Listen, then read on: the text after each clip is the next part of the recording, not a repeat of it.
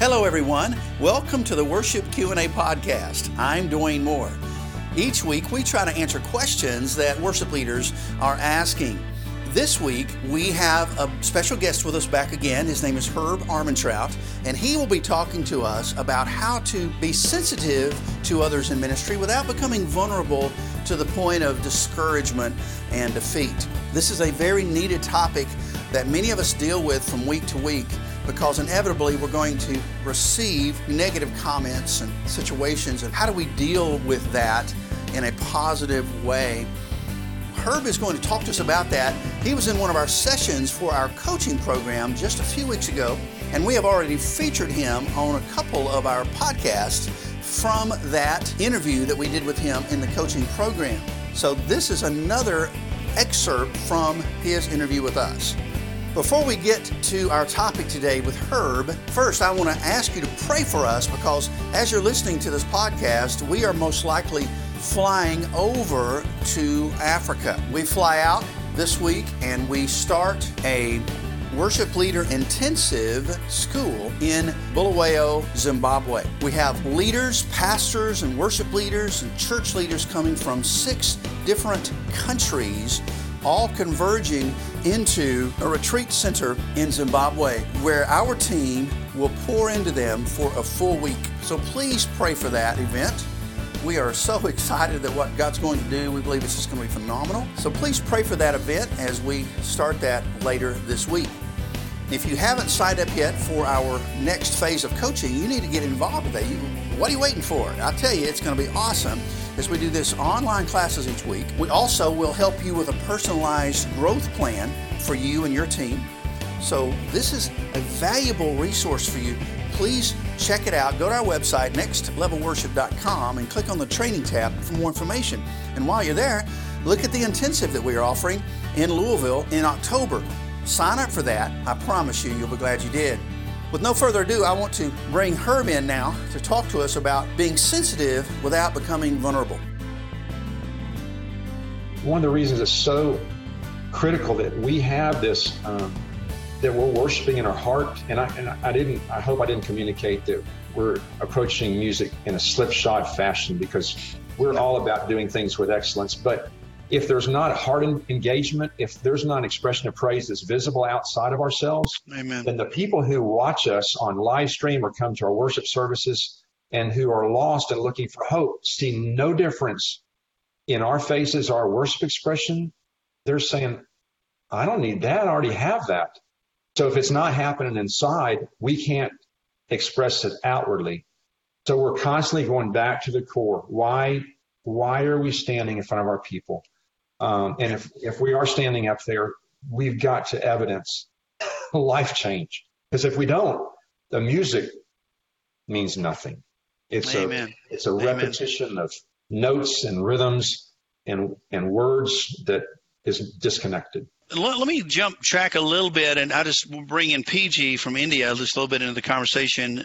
PG is here with us tonight, and it's 6:30 in the morning for him, or whatever time it is now, but he's very faithful to be here every week, as is our other folks that get up in the middle of the night from other countries. But PG is in a church that doesn't have actual worship team that leads.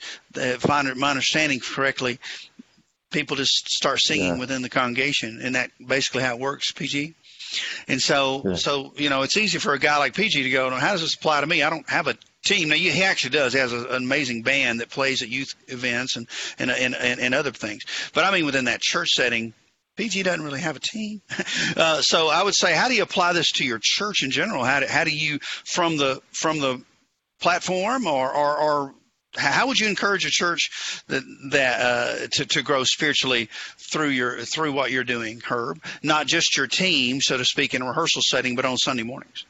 Well, occasionally we remind folks. We talk about the text. We don't. It's not the same level. We just we talk about our expression in worship. Particularly when we read Scripture, we talk about how God's word is sharper than a two-edged sword, and it is vital and dynamic. And so we don't read it pedantically. In fact, sometimes we'll just stop reading and just say, this is not what God desires. It's the way we're reading this right now. And so We don't ever do that in a ugly or critical way, but we really encourage folks to participate. Yeah. And regularly at the end of our worship services, not regularly, but occasionally I will remind folks, the measure of our worship is not what just transpired in this room today. The measure of our worship is what is going to happen outside the walls of this church as we live out our worship.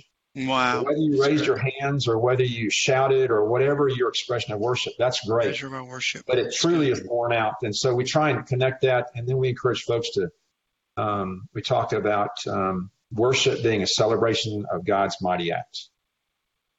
And so I think just slipping things in and really trying to keep the congregation involved in that. Congregational involvement is huge. We try to plan in such a way that people can engage and feel comfortable, because if it's the level of musical range or rhythmic difficulty that would prohibit their involvement, then we've kind of cut them out of it. So all those things are kind of a part of helping our folks engage. I had an opportunity early on in my ministry, working with an organist. She was definitely right in the top of the team. And this was my first church at a seminary. And this woman was so hateful to me. And she'd been there a long time before I came, and she was determined to outlast me. And so I didn't use the organ I'm going to kind of go around a little bit to describe what God taught me, and maybe I could just share with you. If she didn't get to play on everything, she was upset with me. She would scowl at me from the organ bench. And anyway, it was just a difficult situation. And it kind of peaked one Sunday afternoon when she and her husband stood in the hall and shouted at me. The thing that God impressed upon me in regard to the answer to your question is that people act the way they do for a reason. And what God quickly taught me it was just a realization, I think, that came just through reading God's word. And that is that there was a great deal of pain in her heart. And so understanding that the pain is what she was responding to, and I was the recipient of all of that angst,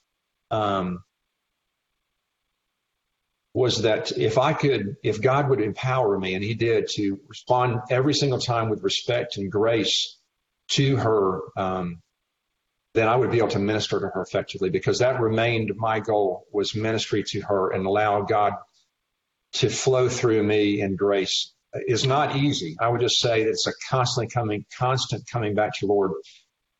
It's difficult because in our churches, and with our teams, the thing that makes us the best minister is our sensitivity to the needs of other people. It also opens us up. It makes us vulnerable to the darts that people throw at us. And many times those are hurled at us in our very most vulnerable times, pre or post worship service, or maybe at the end of a long rehearsal. I would say a continual reliance on God's grace, continual remembrance that we are absolutely all depraved and stinkers, and offering that same grace to them. Amen. One thing that I think has also helped us to be intentional about loving the people who are socially peripheral or awkward, or taking steps to love and engage them, allows a lot of the folks in the choir to know that it doesn't matter who they are, how they act. We're family. Because that sets the tone. Because if other people see us respond in kind to folks who are hateful to us, then they don't have a prayer in terms of being accepted by the balance of the team. And I think not avoiding time alone, because that was one of the things with some of these folks over the years, is to sit down with them instead of just skirt the issue or choose another hallway in the church when I see them coming, is to invite them to come sit down with me. If I can discover the need, whatever it is, it's emotional or whatever, really try and minister and love them in the middle of that. As always, Herb Armentrout has blessed us and encouraged us through the teaching today. And again, we're reminded that it requires the power of God and the Spirit of God in us to know how to deal with people and how to lead our people on a week-to-week basis.